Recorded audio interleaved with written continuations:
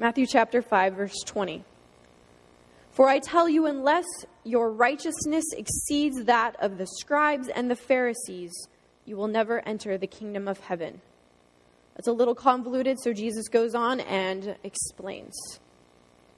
You have heard it said in ancient times, the commandment, you shall not murder, and whoever murders shall be liable to judgment. But I say to you that if you're angry with your brother or your sister, you're liable to judgment. And if you insult a brother or sister, you're liable to the council. And if you say, you fool, you're liable to the hell of fire. So when you are offering your gift to the altar, you remember that your brother or sister has something against you. Leave your gift there at the altar and go away. Go first be reconciled with your brother or sister, and then come offer your gift. Come to terms quickly with your accuser. While you are on the way to court with him, your accuser may hand you over to the judge, and the judge to the guard, and you'll be thrown into prison. Truly, I tell you, you will never get out until you have paid the last penny. Jesus is pretty explicit about anger and what anger can do and what judgment can do. Anger. Anger is deep-seated.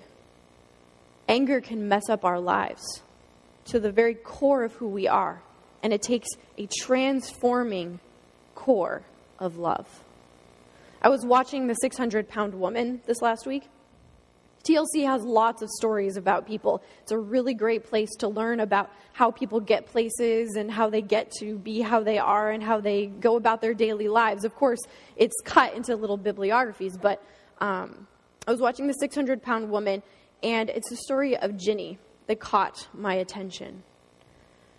It was finally the death of her husband and the need and care to take care of her 2 children and a hernia that brought her to a doctor to have surgery. The surgery was supposed to take care of everything, and she'd be on her way to healthy living. On her way. So she did. She went in for her surgery, and after the surgery, she began the rigorous path to weight loss. She had lots of inspiration, and Jenny had regular checkups. And after the first month, she had lost 20 pounds. Great. After the second month, she lost 5 pounds. Third month, another 5 pounds. Fourth month, 5 pounds. 6th month, 5 pounds. After 6 months, her road to health, she had lost 55 pounds. Now, when you're 600 pounds, losing 55 pounds, if you're following, is not that much. That's actually not the fastest road to recovery. What was going wrong? 55 pounds is not what's supposed to be happening. She's supposed to be losing a lot, but she's not. Going to the gym and going to the doctor is not working.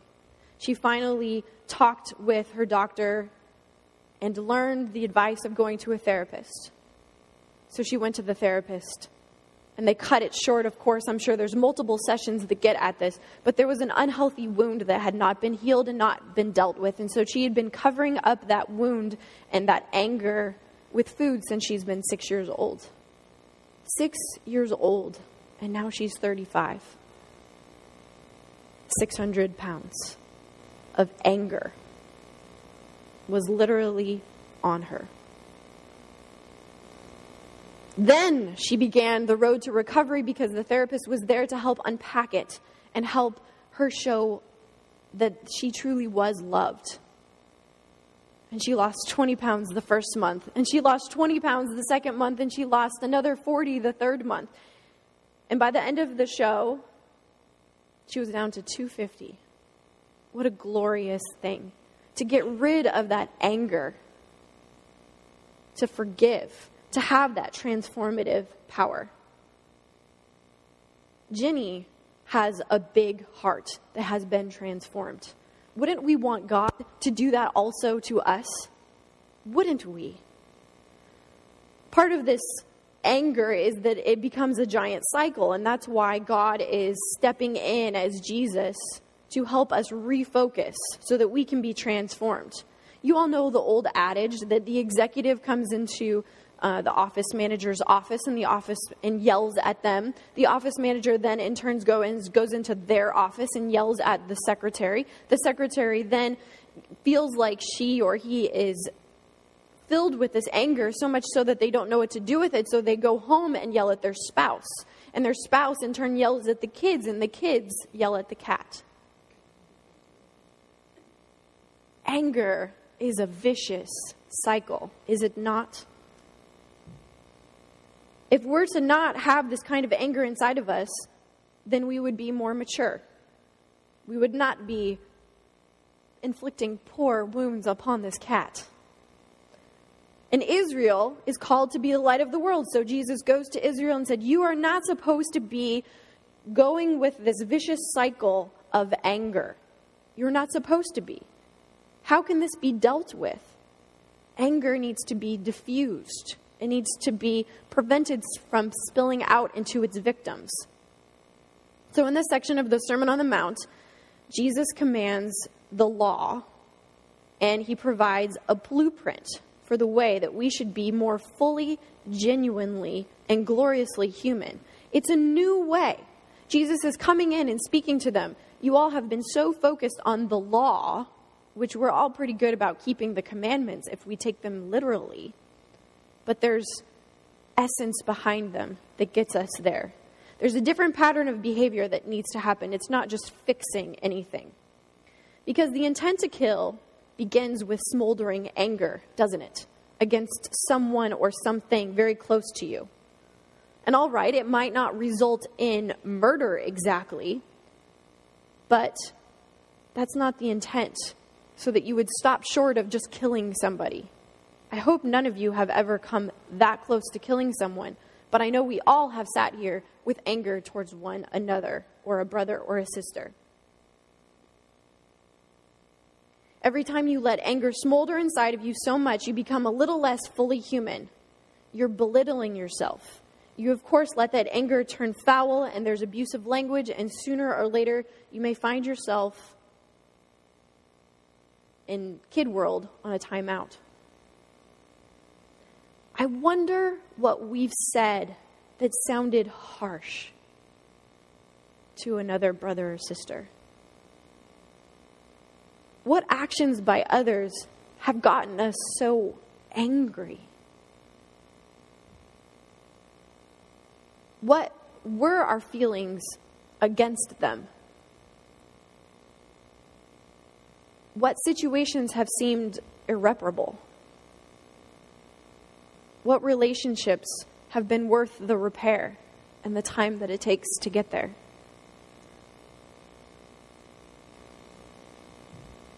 We ask these questions because you've been in those situations. I can tell you story after story of Jenny, the 600-pound woman, or me as a little girl on a playground bullying someone. But we all have these stories of folks we have been angry at. Even in Frozen, the movie. Have you all seen it? Some of you have seen it, some of you not. So I wanted to say it is my first Disney movie that captures the heart of brother and sisterly, or sisterly, but I have a brother, love and anger. Belle is a single child. Ariel is a single child. Pocahontas is a single child. They don't know what it's like. Brothers and sisters fight and sit on top of one another, punch one another. I've seen it today as much as I was younger. These two sisters, Anna and Elsa, they're playing, sure, but then one freezes the other. No biggie. It's dangerous. And so the parents, the king and the queen of the castle, take the children away from one another so that they don't grow a relationship. So much so that they both grow up, and one of them grows up and moves into a castle, a frozen castle of her own, and the separation is palpable. Anna, who doesn't know all of the things that are going on because of another curse, I won't get into it. She doesn't know why her sister is so aloof. She doesn't know. The sister doesn't know why and how to curb her problem, her freezing people problem, her freezing things problem, unless she's by herself. And so they live in two separate worlds. That's not a way to live. And there's a lot of anger that comes. And so literally, one Anna comes up the mountain to the castle to try to reconcile. And the other sister, Elsa, sings the song Let It Go and has a transformation of identity, and it's really great. And she wants to reconcile too. And so she comes out of her frozen castle and they meet. There's a lot of stuff in between. They reconcile. They reconcile because of love. I don't want to give away the ending, but they save each other's life because of love. They were hurting each other's life because of anger, and they were saving each other's life because of love. I saw myself in the story, but, I'm a little princess inside, so.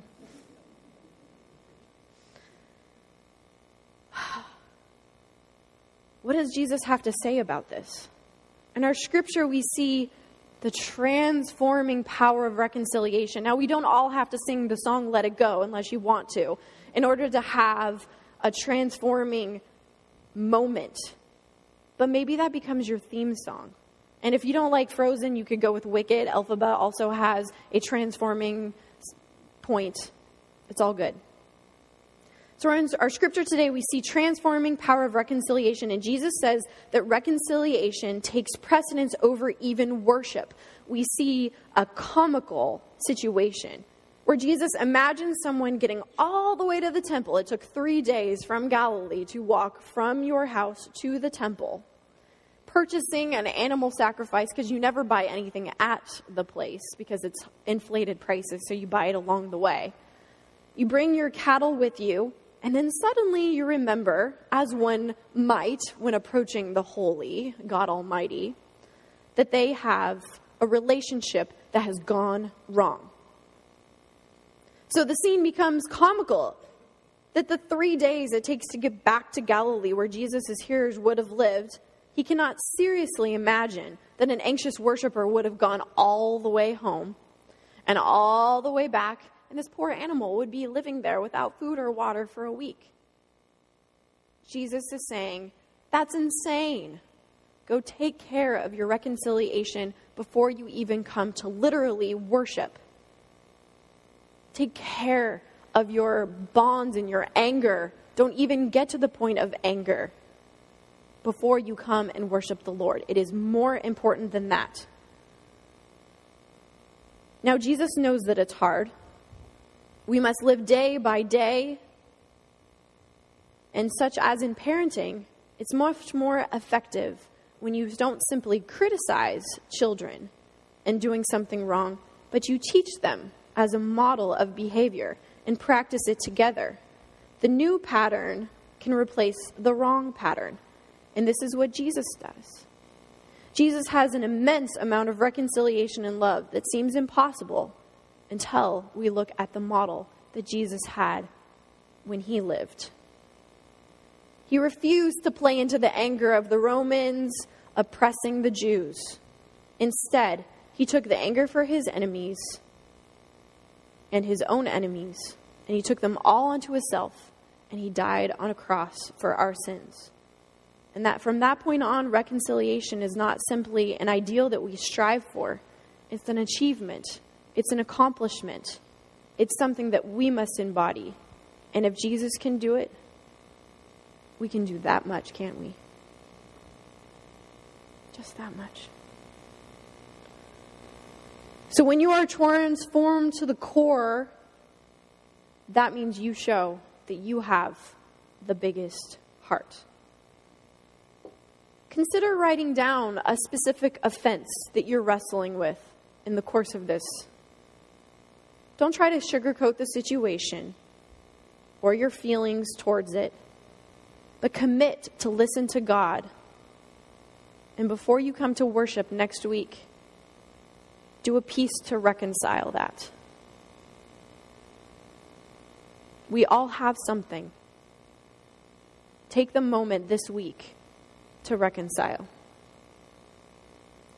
We can actually amp it up. Jesus doesn't just go here. He says, why don't you try going over there and I'll lead you there.